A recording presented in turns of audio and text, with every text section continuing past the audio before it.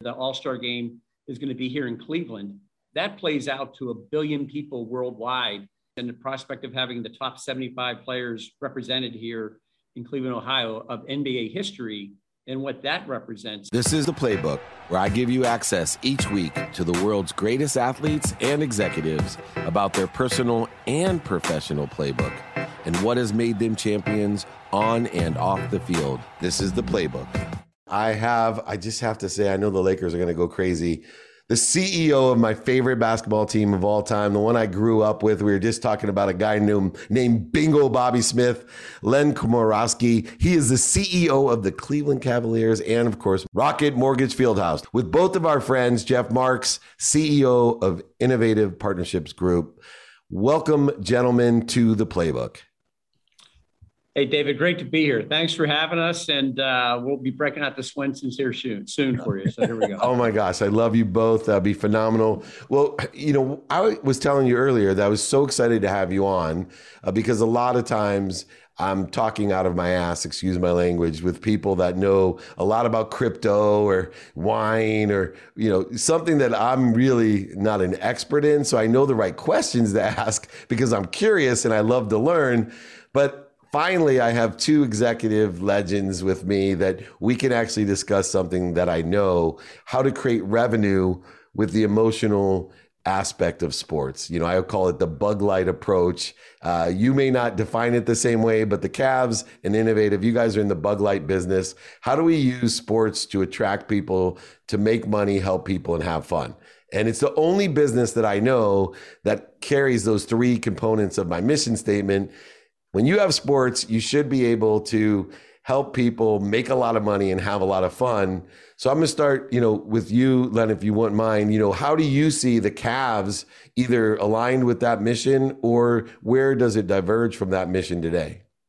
No, I mean, it's absolutely all about that mission. And that's the beauty of the world that we get to play in, that, Jeff and I are in, and that we're bringing together great brands with great entities all over, and really looking at it from a way that how do we create a platform for them to do business in a way that has an impact, but also is fun. So, and I think the one thing with David, Jeff is a friend. I got to know Jeff just south of where you were born, down in Canton.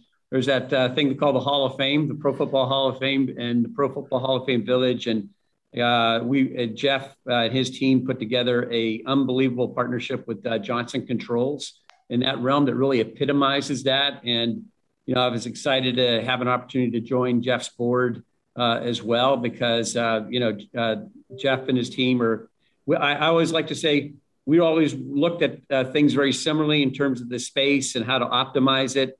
And I think, Jeff and what he does is at the highest levels of many of the different groups out there in the industry, they're the absolute best. And now I know why, Jeff, you get all my emails is, as Warren Moon, my business partner, took over from Merlin Olsen back when Steve Perry, before, Wreck-It Ralph himself, or should I call him Rocket Ralph for you guys, took over David Baker, working with the Hall of Fame for years, coming from Akron, marketing with David and, of course, George Veras. There's nothing more dear to my heart than the growth and acceleration, especially with the Johnson Control deal that you've been able to do. It's going to transform all of Canton, let alone it probably drip over into Akron as well. For you, Jeff, when you met Len, and with what you're doing even beyond the Hall of Fame, how did you see that relationship evolving? Because I think a lot of people, when they start getting involved with one of the top 32 teams, they start sitting and looking at things a little bit differently. Did you take a business and marketing aspect, or was it personal? How did this relationship, what stimulated you to develop a relationship with Len? It's a great question. Actually, Len, I don't even know if you and I have ever even talked about this, so this will be fun to share. Well, Len's a legend in the sports business industry. You look across what he's done in the NBA, we did in NFL at the Eagles, and then, one of the longest standing executive roles with a franchise that's won in not a major market. So, what he's done outshines everyone. But I'll tell you, the common theme and thread was a 3 word statement: COI, contractually obligated income. And there's very few in our industry that know COI, that know how to generate COI. But David, COI, contractually obligated income, is the holy grail of our industry. Everyone else sells sponsorships and short-term deals. But when you do a long-term deal, a naming rights, a big founding partner, a B2B partnership, what you're able to do with COI then is take that income stream and monetize it. You can finance it. You can factor it. You can go across the street to Goldman Sachs and say, hey, Goldman Sachs, can you give me the net present value of this deal? So a lot of times people think of us as the investment bankers in the marketing world, because what we're doing is we're doing very difficult long-term deals that we then can get financed, and then great things can happen for owners that they can build upon. So the funny thing is, when Len and I got reunited years ago in Canton, Ohio, I remember I was claiming category exclusivity. And Len was telling these guys, who's this guy from LA? He doesn't know anything about sponsorship. We don't need to do category exclusivity. And we started, kind of jawing back and forth. And then at the end, we're like, you know what? We actually agree exactly on how it should be. So I don't know, Len, if you remember that or not. No, I absolutely. We were sitting there with David Baker in that, around that football table, whatever that was, football coffee table. So that was fun.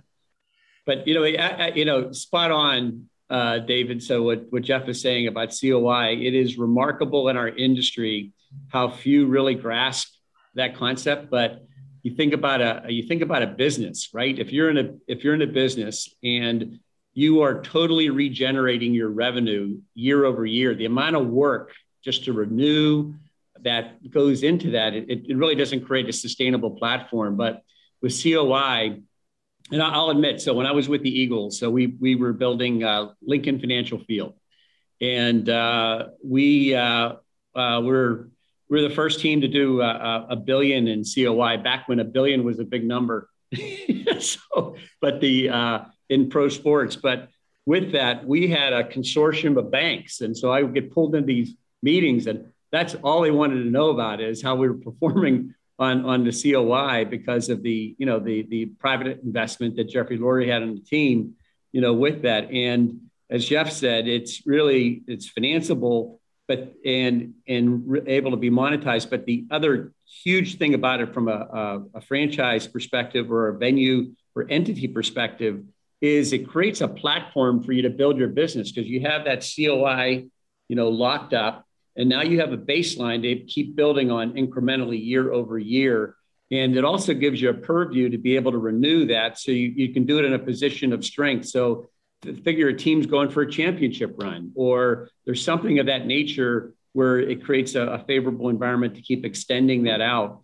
It's really, really very powerful. And the one note I'll just make that really epitomizes this, I can't tell you how many times we've seen over and over again in our industry where you'll have a team, they'll launch a brand new arena, stadium, ballpark, whatever it is, venue, you name it.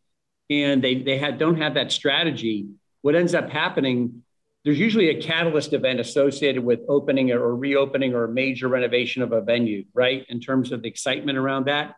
And if they don't effectively monetize that from a COI end, you'll see their revenue start to regress back to the mean of where it was previously. So they've lost a lot of the benefit of the major investment they've made in the first place. But it is really a point of differentiation. That's where, Jeff, in addition to being a great guy and family man and everything else, but, he was someone who I know you talked about wine, the topics on wine. So it'd be great to have be able to have a Cabernet with Jeff and talk about COI. We could probably go on for a few hours. I know we will, because we do. Yeah. And I think the other aspect is I've learned about it out here on the West Coast is the tax benefits as well, as far as asset-based lending and tax-free income that can actually be derived from having an asset with COI and the strategy, and the tax benefits that can also, hugely, especially in California and New York, create substantial leverage when you're trying to expand, grow, or go for a playoff run. And, you can see the Dodgers utilizing every aspect to steal Scherzer from my Padres and end up in the playoffs. Hopefully they'll lose, though. But I digress. By the way, it's interesting you said that, though, David, because COI actually came out of, when all these new naming rights and new projects were happening 20 years ago, there's a lot of public financing. And then what ended up happening, starting in your state, California, and then moving otherwise, is public financing dried up. But owners still needed new venues and new sports districts. So that's kind of another area where we came in and said, we filled that gap. So now you've got debt, you have equity, and you have Innovative Partnerships Group doing COI, and it helps you on your capital stack. Yeah. And, I was reading about the partnership intelligence system as well, trying to gather information and have it where I could somehow articulate to others. So I was wondering if you could explain the partnership intelligence system as well, and why it's the new buzz that I keep reading about. Yeah, sure. Want me to take it, Len? And I'll let you in. First of all, we'll get you the cool explainer video. The new one's coming out next week. So I'm good with video. That's perfect. It was pretty good. We've used the existing one for about 3 years now. We figured it was time to update it. So what we ended up doing when we started Innovative Partnerships Group a little less than 5 years ago was that we noticed that in the marketplace, you had a lot of other mediums that you could measure. You can measure TV, you can measure radio, you can measure digital, you can measure social, you can measure print, you can measure out of home. But when it came to sponsorships, there was still that gut feel like, God, I think it works, or my CEO might like the team. I know that I'm getting business, but there was no tool out there that could really measure it. And it was because the world was looking at sponsorship like every other medium: TV, radio, digital, social, out-of-home, print, and sponsorship. Well, what we did with the partnership intelligence system is that we got very lucky. First of all, one of our advisors, John Vane, he was the founder of Market Share Partners. It sold it to Newstar. Hundreds of millions of dollars of technology went into this. And to make a long story short, it's a media mix modeling tool. And what we ended up doing is saying sponsorship has, David, TV, radio, digital, social, out of print inside of it. So by doing the partnership intelligence valuation, you get a media valuation or media equivalency. We then value programs and platforms. We then value the brand equity lift. If you're Coca-Cola and you're going to put yourself with your Padres, well, Coca-Cola's brand equity doesn't lift as much if it's this up and coming cool energy drink in San Diego. So we have to value that brand equity transformation. And then lastly, we do a direct and indirect lifetime value of a customer model. So when you look at those 4 different valuations in one, that's why we call it partnership intelligence, because we're not just saying how many eyeballs or CPMs or people visiting. That's not why brands buy anymore. And we kind of know the secret sauce. Well, that's awesome. Anything to add there, Len? Yeah, no, I would just say this is another point of separation. It was in getting to know Jeff and the team, having been in part of many different naming rights and entitlement and different partnerships of that nature, foundation partnerships and the like, is you don't really have that type of holistic approach that's normally out there in the industry. It really is largely in many cases about, drilling down more towards eyeballs or in terms of media value or the case of that nature. And really with Jeff and the team, having that holistic approach, having a process to it, right? A system, a process, something that's easily understandable. And then also really drilling down as well on the B2B aspects of opportunities that are associated with these major investments that are out there.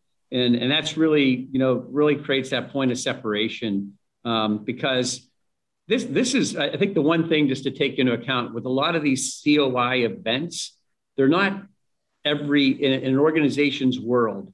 If you look at people in my seat, typically they're not set up to optimize that because it doesn't happen, every single day per se. When you're looking at a new arena, a new venue, some other what I call like a COI, a major COI event. There's minor opportunities, but a major COI event, and they don't necessarily always have that capacity or understanding, with it. And where Jeff and the team can, IPG, I've seen it do better than anybody else. And there's other players in the industry for sure, is the ability to optimize that and unlock even more value than what traditionally would be out there. And the proof is in what you're seeing taking place in the marketplace, whether it be Footprint Arena or otherwise, by really, again, unlocking that value through a much more holistic approach than what is traditionally the methodology.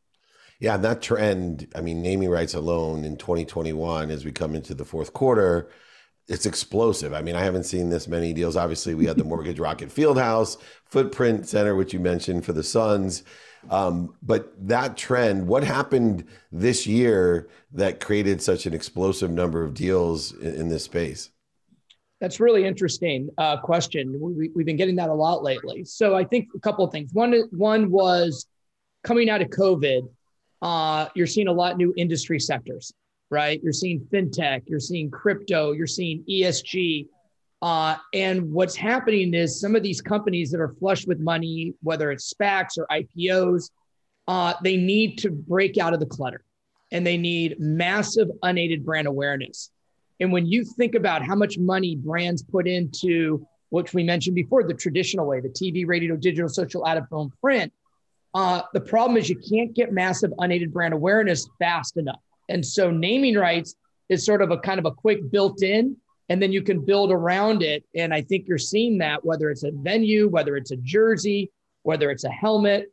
And there's a lot of new inventory also coming in the market, but we've never seen demand like this since the dot-com days. In one of the things that I specialize in, I call it the Shakespearean revival in sports. And what I mean by that is there's two things. One, to thine own self be true, that we've been overusing the word authentic and organic, but there has to be a frequency to a franchise. And there is an energy or vibration, and it should be unique. But moreover, the second part of the Shakespearean revival is, all three of us in the past, when we put our name on a stadium or on a jersey, there was only so much that it was amplified. See, what has occurred that nobody understands is they featured me in American Way magazine, and I was so bummed because it was COVID and it was December and January. I'm thinking millions of flyers are going to see me, total ego play. Like I finally made my bucket list. That was nothing compared to when I did a video about how bummed and egotistical I was about putting this article, and I held up American Way magazine. Well, take that times a million or a billion when you put SoFi or Mortgage Rocket or your Footprint on a stadium where every day, I mean, literally millions of pictures and videos are going up with free exposure, amplification, credibility, emotional attachment, all the reasons that companies make more money. And then you have so many more companies and more industries available. I can't see any reason. Do you think that the market understands this stage theory that I define as capture what's already done, modify it in a million different ways, amplify it, and it's also perpetual because everyone's Facebook now goes back to that sign up there because it was their favorite moment with their 11-year-old, and it's 10 years later because he's graduating college. You're like, remember when we went to the playoff game? But guess what's behind me with my 4 million followers, right? The sign that somebody else paid for. That's right. I mean, David, that's a great call out to all of that. So with Rocket Mortgage as an example, they advertise everywhere, right? They're ubiquitous with what they do. But with the Rocket Mortgage Fieldhouse, so as an example here, we have coming up here very shortly the Rock and Roll Hall of Fame induction ceremony. And, Foo Fighters are going to be introduced by Paul McCartney. And you have, all on and on and on, Tina Turner, Carol, it's just a Jay-Z, you name it, on that whole front. So that event, and then even in February, we have the 75th anniversary of the NBA this year. The All-Star Game is going to be here in Cleveland, just up the road from Akron. And as far as that goes, but again, that plays out to 1 billion people worldwide, and all those opportunities and the prospect of having the top 75 players represented here in Cleveland, Ohio, of NBA history and what that represents. So absolutely, it does really build off of what you just stated. I want to add one other thing too with what Jeff had said really well about with the interest in naming rights and within our industry in general. But we have also just seen, which is really bodes well for the future, that what we lost with COVID has really has accentuated what we missed. And what I mean by that is the experiential aspect of and social aspect of our world. And what we're seeing is an explosion of not only event activity. We're going to have a record number of concerts here this year, including Harry Styles right now tonight. But on top of that, You're just seeing we're seeing higher drop counts in terms of people coming. We're seeing records in per capita in terms of food and beverage. People want to get out. They want to engage. They want to be part of shared experiences, and that bodes well. And then I'll add another element here, which really has been one of the last elements that had not been, if you want to say it, fully evolved, but is really happening rapidly around our country, is sports betting. And sports betting before was relegated to, certain markets. Now you have 26 states who have passed sports betting. Many others are in process, like we are in Ohio, which we hope to have done here even in the next month. But what that does is create a level of engagement, of fan engagement, that is incredible. So you even take, because now I have a level of engagement from the full spectrum of fan base out there. And it's been shown time and time again how that increases my avidity, my connection to these teams, to these venues, to everything else of that nature. And so we're seeing that industry grow rapidly. But a great byproduct of that is the level of engagement now with sports that, previously we hadn't even seen at these type of levels. So that's just going to, again, provide even yet another conduit of a platform for opportunity as it pertains to these naming rights, entitlements, other and other B2B founding partners and B2B partnerships. That's awesome. And I was at the Rolling Stones last night at an incredible, much older gentleman, Mick Jagger. We'd be lucky if we had as much energy as that guy had today at 78. I mean, it was a miracle. I sat there with Sugar Ray Leonard last night, who's in his 60s, and we were both amazed at Mick Jagger. Last question real quick. Everything is changing so quickly, though. And obviously people would blame the pandemic, but you and I both know with gambling, technology, esports, all the different digital formats and protections and licenses, NIL, the list goes on and on and on. I can't even look to three. People ask me, what do we see for the future?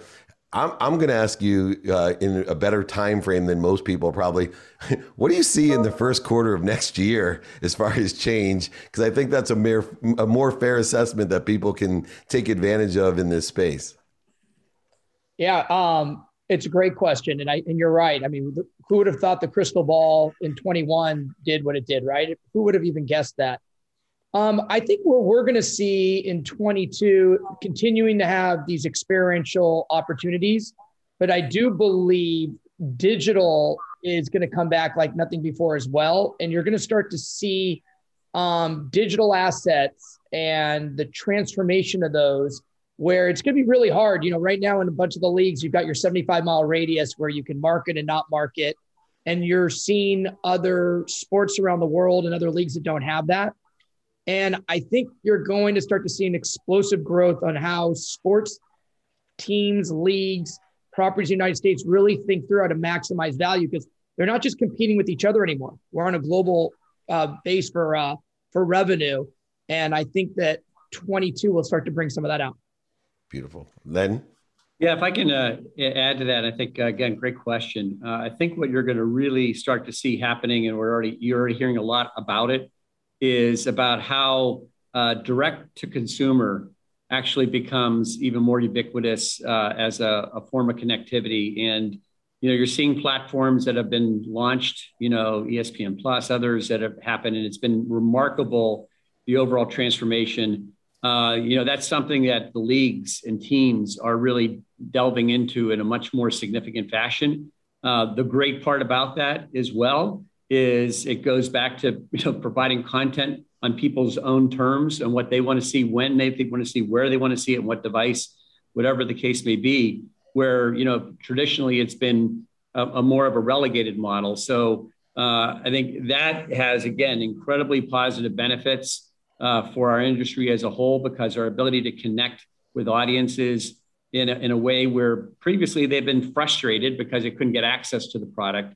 But then, to your point, David, that'll allow me to, if I'm on a business trip to India, whatever, I'll be able to have that full realm of connection to all my teams and my entities that I follow. So that is evolving here quickly, but it's moving very, very fast. And I will say, as we finish up, one of the things that we didn't get to discuss with both the Cavaliers, Morgan Rogers Fieldhouse, of course, innovative partnerships, and I know both of your histories, is I see a very quick healing with inclusion and equity. I feel as if all of this digital content, the way that it's worldwide, connecting us through all the different sports, even micro sports, there's so many. Cornhole has its own TV deal, all it's doing is bringing us, as sports has always done in entertainment. I saw it last night at the Rolling Stones concert, it's bringing us all together. And you two, as much as we like to make money, help people and have fun, that equity and inclusion, I know, has been a really important part of all the business that you've done to bring communities together, which before were local to a stadium or arena, but as you just eloquently stated, it's going to be worldwide. So I want to tell you, thank you, obviously, on my mission, working with the Clementes and Warren Moon and Jackie Robinson, that, here we are, three middle-aged white men, but we are working towards inclusion and equity through content that brings us all together. Len, Jeff, it's been an honor and a privilege. I cannot wait to see you guys in person and share a nice hamburger from Swenson's. We appreciate everything you're doing. Come back anytime and share your playbooks to success.